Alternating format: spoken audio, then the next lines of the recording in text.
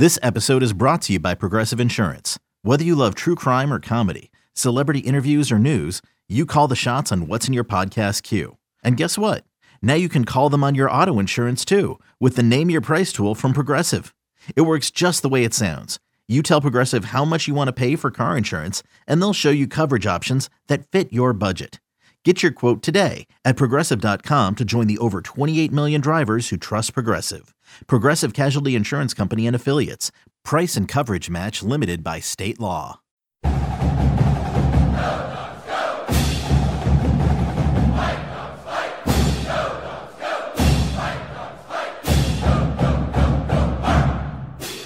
You might be as experienced as any college basketball player because you've played with some NBA guys now and had an NCAA tournament team last year. Yeah. The losing streak this year and the losing streak when you were a freshman. You've kind of seen it all. Do you feel seasoned and experienced? I definitely feel seasoned at this point.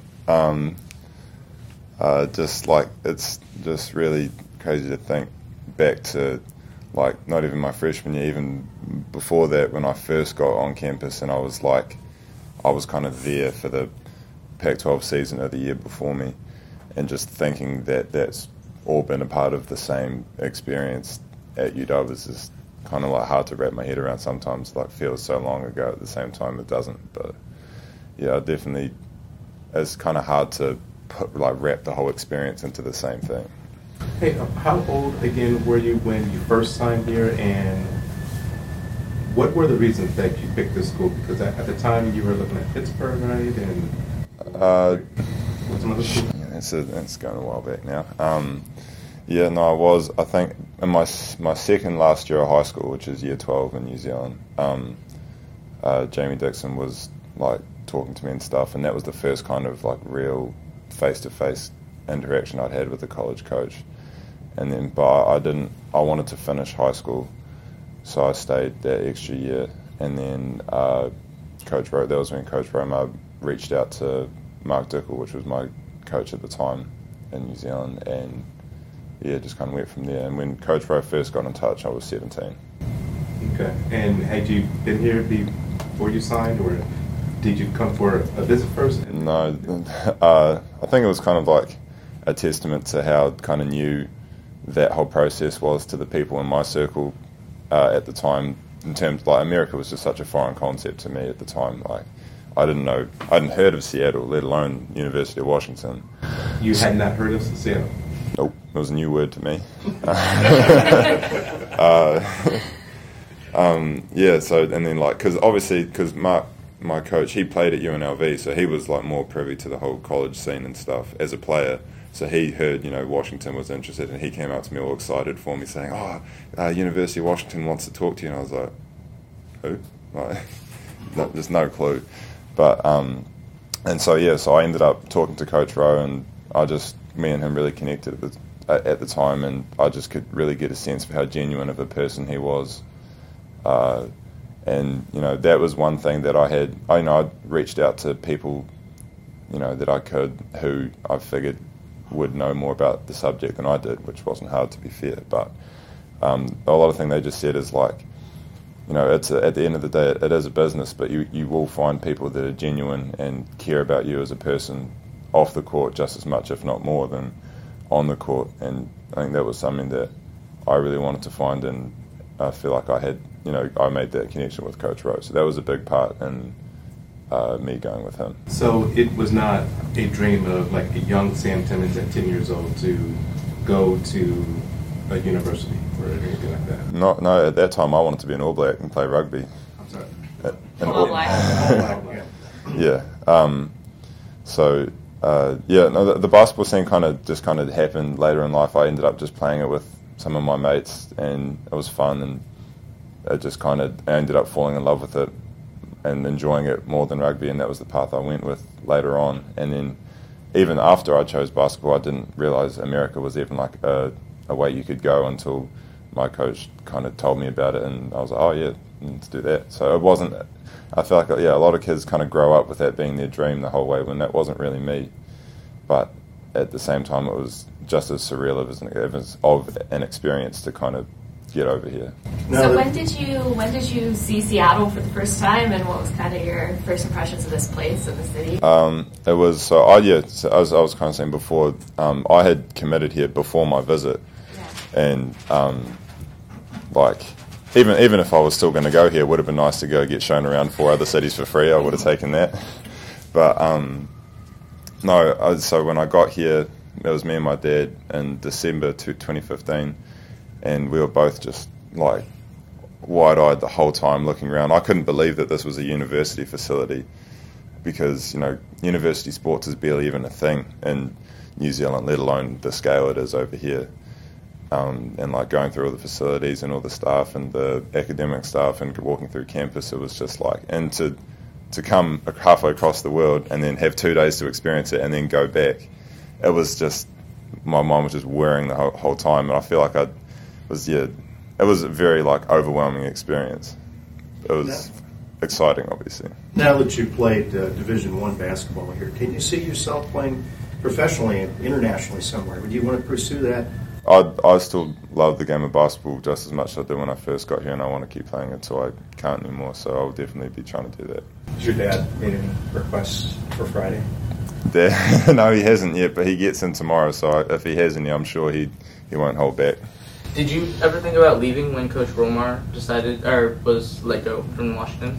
I didn't personally, because another big kind of thing that I wanted to come here for was, historically, both with Otago, the region that I played for at home, and the Otago Boys High School, the high school I played for, when I got there, it was, we were definitely like underdogs and probably, not really considered as contenders for any sort of like genuine success.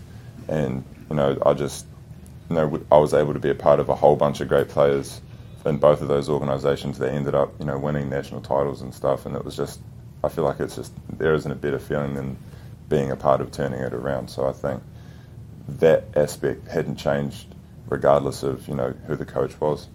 So I didn't ever really consider leaving. Couple more guys. In these past 4 years, just a few highlights where you have been on. Definitely that one where Dad asked for a reverse and I managed to get that. I honestly myself can't remember where that came from. And then obviously winning last year was a great experience, especially with the guys that we all went through it in the freshman year, and then to have that experience was great. But then also just all the relationships I've been able to make with people from all parts of the world I wouldn't have been able to if I hadn't come here is probably more special than any of it, really. How do you feel like you've changed the most from the time that you got here until now, senior? Man, I was worried about that question. Right No, I'm not going to cry. It's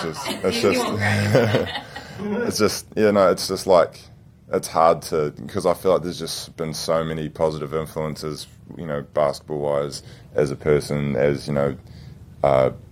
being able to help other people, all that sort of things.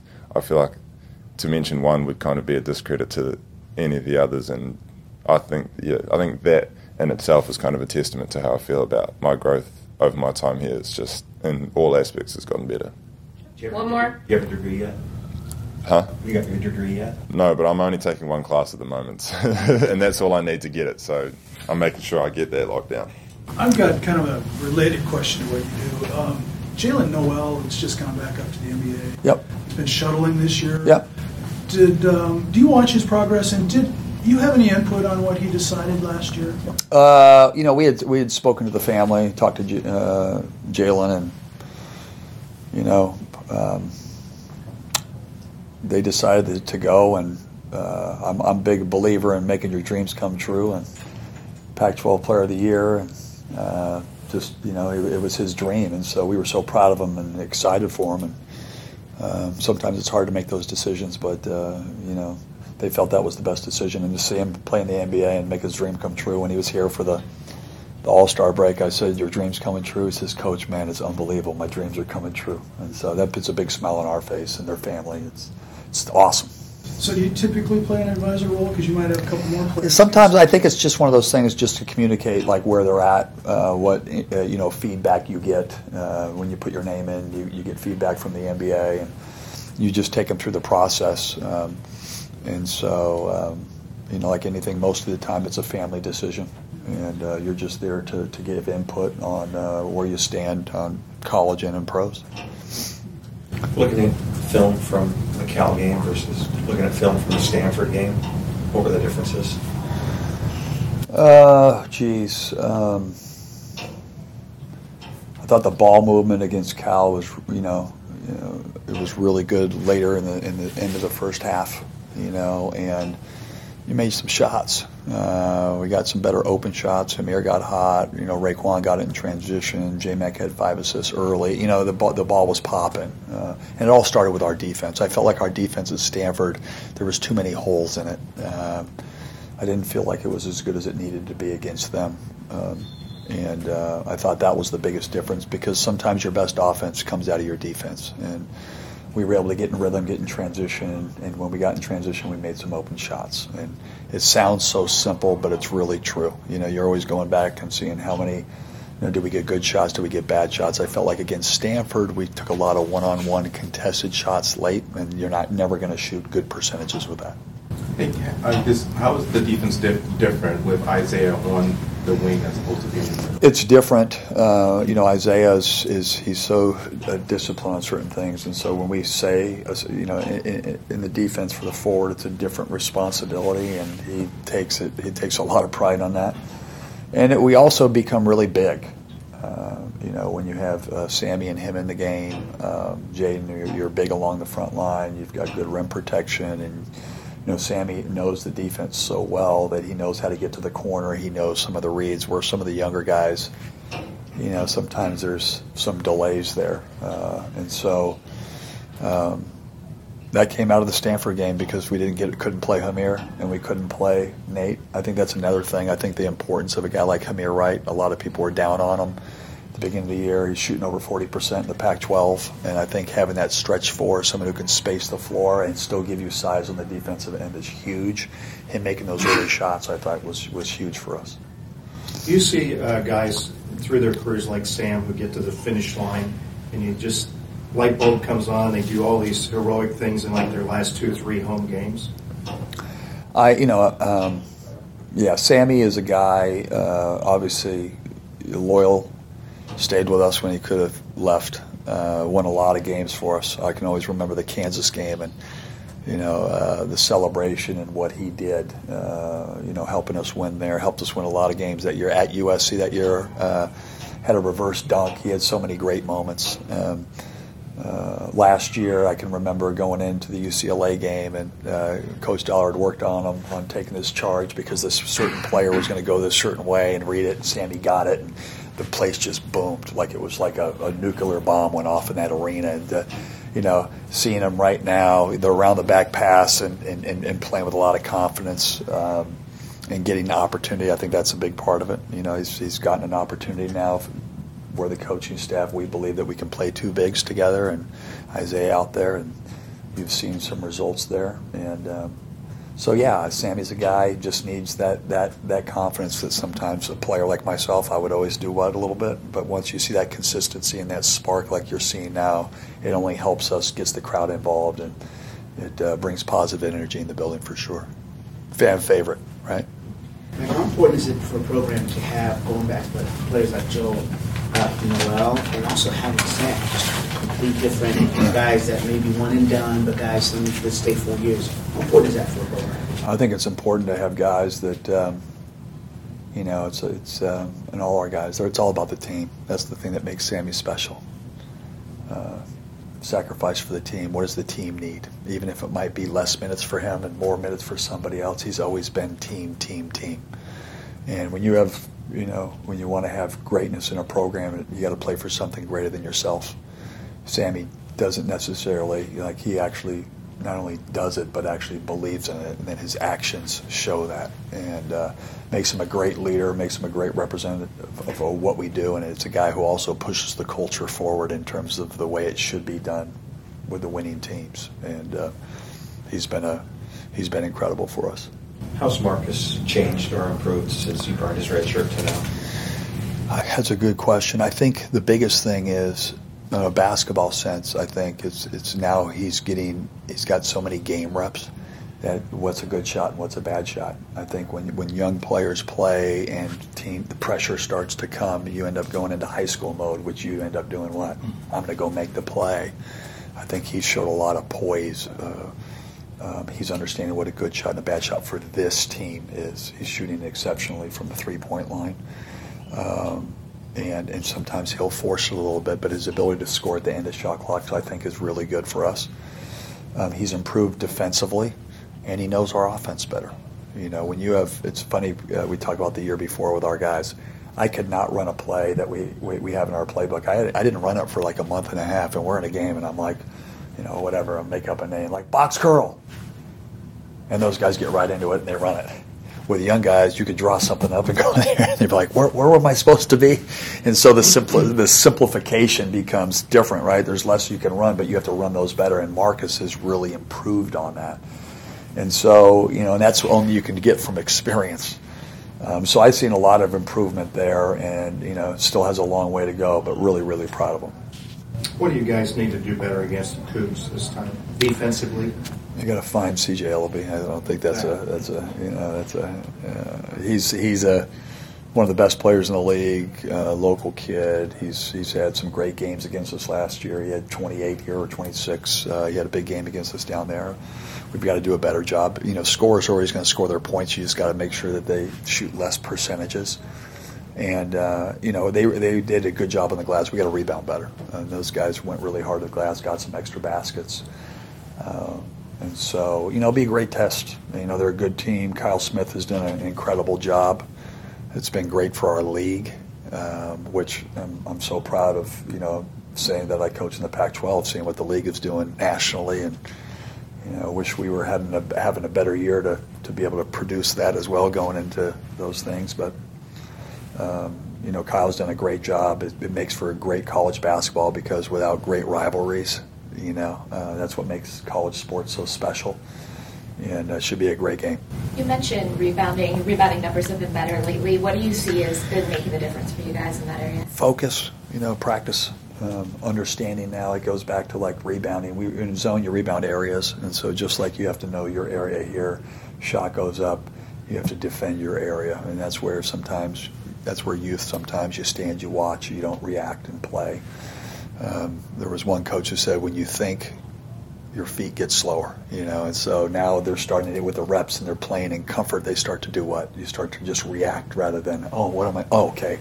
You start doing it, and that's what you're seeing more of. Mike, when a team gets on a losing skid like you guys were on until Saturday, it's easy to become uncompetitive. Yeah. I think why has that not been the case with your team? Because outside maybe Colorado, you guys have been in seemingly every game up until, you know, with that one exception.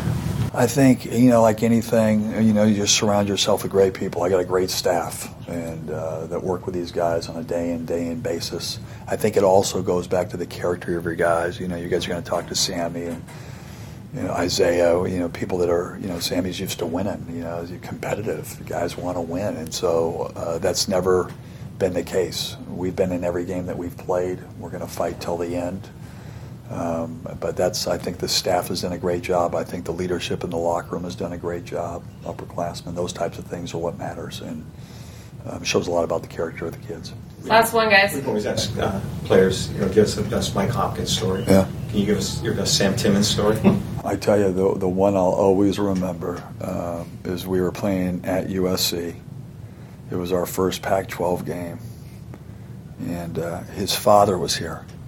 And he went through it, and it was one of those games that was like magical because we didn't. I mean, we got this team. We're playing our first Pac-12 game. They're good, and we go in there, and it's just this. You know, the ball's moving. We're getting inside, and Sammy gets a pass on the baseline. He just goes up and reverse dunks it, like a reverse, not like a normal, like a, you know, boom. And I remember we went to a restaurant after.